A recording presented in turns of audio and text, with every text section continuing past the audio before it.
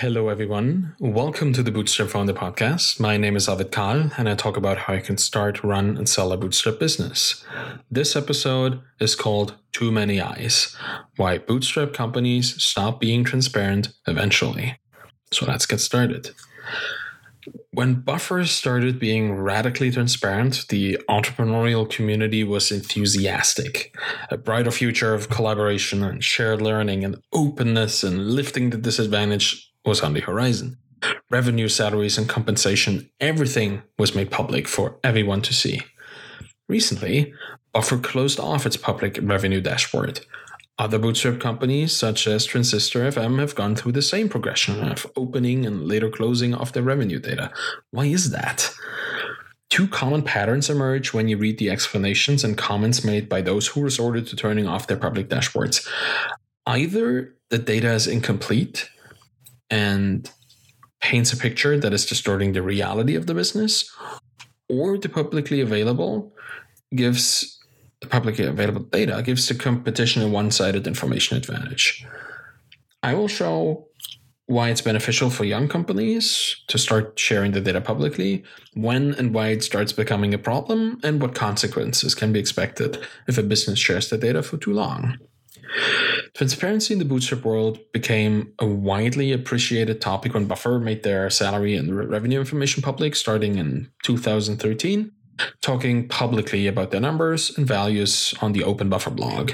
Many interviews and news articles followed, lauding the bold move towards transparency as a blueprint for how a successful business should be talking about how much they pay their employees and how much revenue they generated. Many companies followed their example. The Baremetrics Open Startups page filled up with other SaaS businesses committing to publicly sharing their revenue information.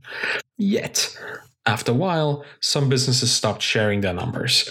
A number of those reversions have happened in the recent months. The most prominent example is Buffer, who dropped from the Baremetrics Open Startups page. It most recently happened again when Transistor FM made their revenue information private after having it public for over a year. Why Buffer has been almost ironically private about not being public anymore, Transistor FM has been much more transparent about not being transparent anymore. On their podcast, Build Your SaaS, Justin and John talked about going public with their revenue information in May 2018. Now, November 2019, when this short article was written, they laid out the arguments on why they turned off their publicly available dashboard and revenue numbers. The Transistor FM story sheds some interesting light on why companies choose to be radically transparent. First off, let's look into the motivation to start sharing business internals with the public, and that boils down to a few reasons. First one is social proof. Fellow entrepreneurs, potential customers, and even investors can see that your numbers are real. You're not bullshitting anyone, as your financials are right here for anyone to see. This builds a lot of trust in the world where everyone is inflating their numbers to appear bigger and more successful than they truly are. Second, public accountability. You're motivated to increase the numbers, not to have growth stalling. Someone somewhere is watching you. People will keep up with your success or with the lack thereof. If you commit to goals publicly, stakeholders have the means to track your progress.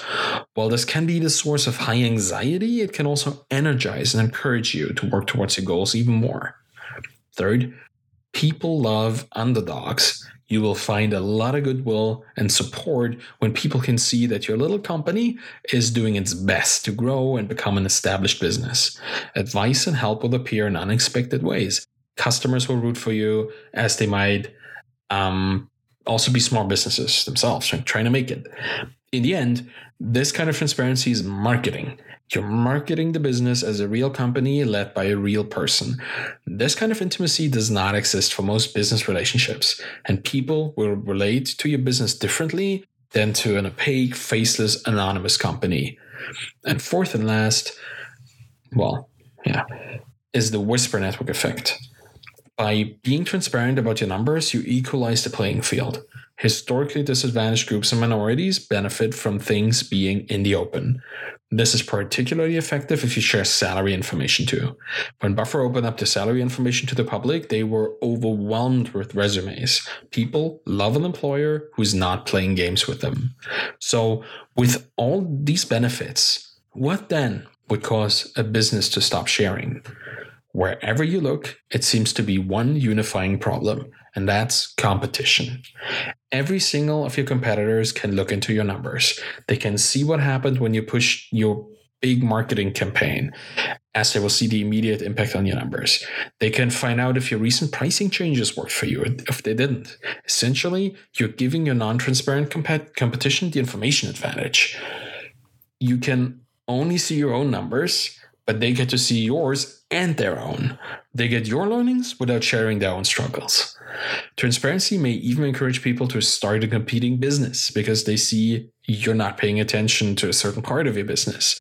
A segment of your customers may be churning more than others because the product doesn't fully align with their needs. Competitors might find that information in your data before you do, and then build something for that segment. It may even encourage copycats that will chip away at your primary customer base. While copycat businesses don't have the same drive, determination, and experience that you have, giving people actionable information, such as how your subscription plan levels are working for your audience, is a risk. You pay dearly experimenting with those plans, just for somebody to copy your business model with all those learnings for free.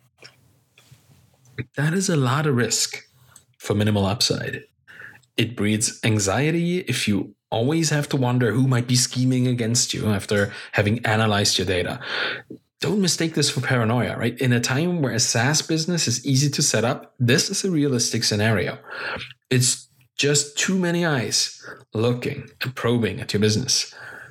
It's a distraction for founders who would prefer to work on their business instead of wondering who might be inspecting the numbers. And that's what happened to a Transistor FM. For John and Justin, it felt like they had to justify having the numbers out in the open. With public scrutiny comes expectation.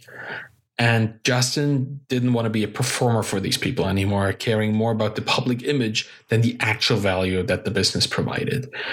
And I can understand this completely. At Feedback Panda, we did share our revenue numbers on Indie Hackers on the product page. Still, we never went fully public with all of our revenue, with the churn, retention, subscription details being available, like on the Biometrics Open Startups page. We never did that. The public MRR was enough for us to attract interested parties.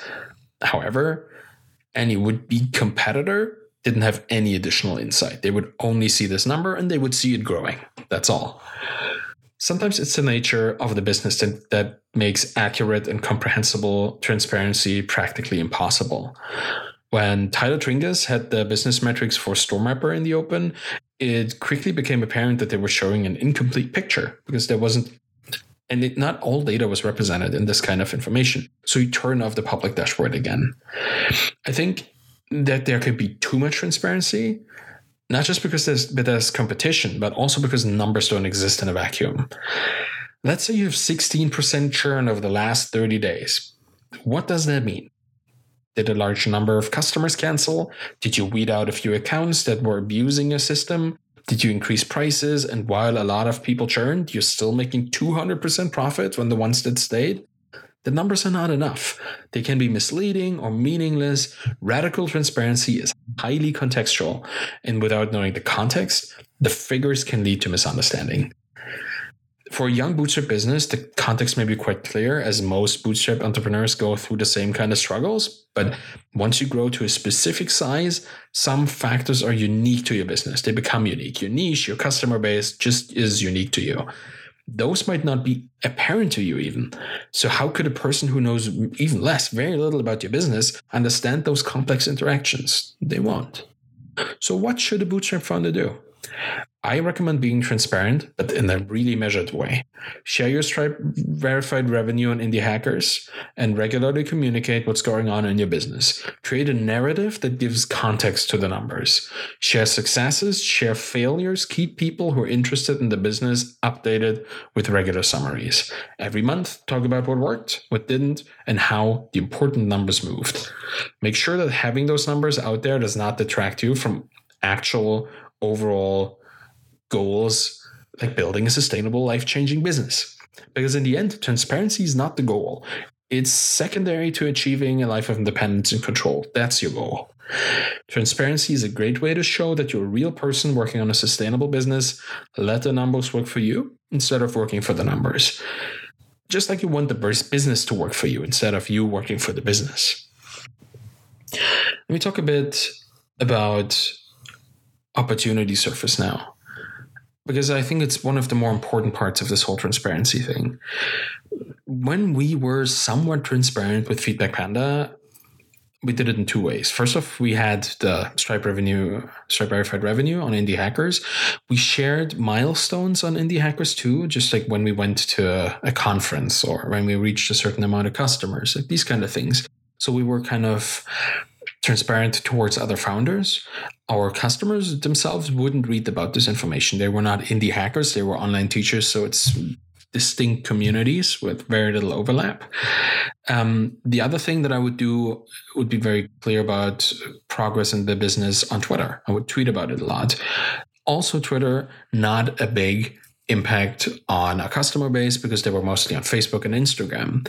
Think it is important to understand that if you communicate clearly about your business, you're opening up a lot of opportunity talking to other founders, but just getting advice or getting support, potentially having marketing opportunities, cross-platform marketing with other businesses, integrations, partnerships, these kind of things.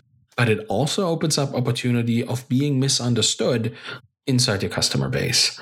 Because if your customers find this information, you making money is something that they expect and understand, but they might not be aware of high margins and how high the margins actually are in your business and how your pricing and your expenses are related. They just might not understand the complexity of a SaaS business, the growth trajectory, your kind of efforts of marketing and integrating. Some people, particularly when you sell to niche communities that have a strong tribal structure, they might feel that anything business related should not be part of it. And that's a weird thing for people to think, particularly when it's a professional tribe, but still, like some people want anything related to advertising and marketing to be gone from the communities where they exchange knowledge and information with other people. And if they find that you are talking about marketing, that you are talking about like increasing your revenue, they might not see you as the leader of their tribe, like the thought leader inside the customer tribe that you might want to project as well. So too much transparency on the business side can turn into a drawback, a disadvantage on the customer side as well. Then again, in some communities, the founder communities, the startup communities in particular, being open about your business while selling to the people that you're open to can be incredible. You have this a lot with indie makers and indie hackers. Best example, I guess, is always Peter Levels with Nomad List and his other projects.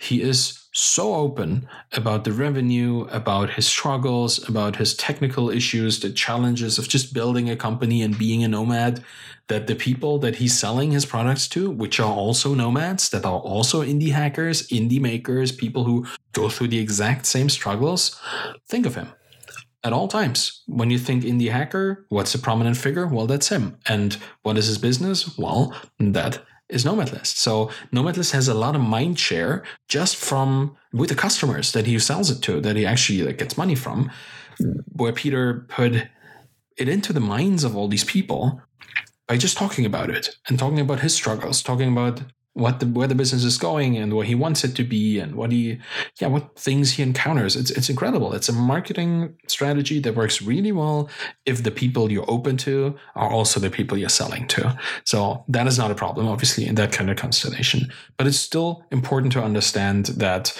there is a risk always to being transparent. Still encourage it, at least a bit, because honestly, and that's the thing that I think I want to close with here.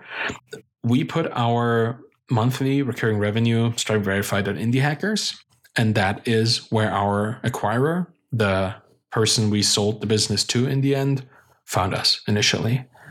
If we hadn't done this, if we hadn't put any trace of our business and how well it's doing and how it's growing and where the milestones were and where we're coming from and where we're going to, if we hadn't done this, we might not have sold the company. And that alone is an interesting reason to put yourselves out there at least a tiny bit. Thank you for listening to the Bootstrap Founder podcast today. You can find me on Twitter at ArvidKahl, ARVIDKAHL. And you can check out the blog at thebootstrapfounder.com. If you want to support me in the Bootstrap Founder podcast, please leave a rating and a review on Apple Podcasts and wherever you subscribe to the podcast. It'll help other founders and founders-to-be find the podcast and learn more about starting, running, and selling their Bootstrap businesses. Thank you very much for listening and have a wonderful day. Bye-bye.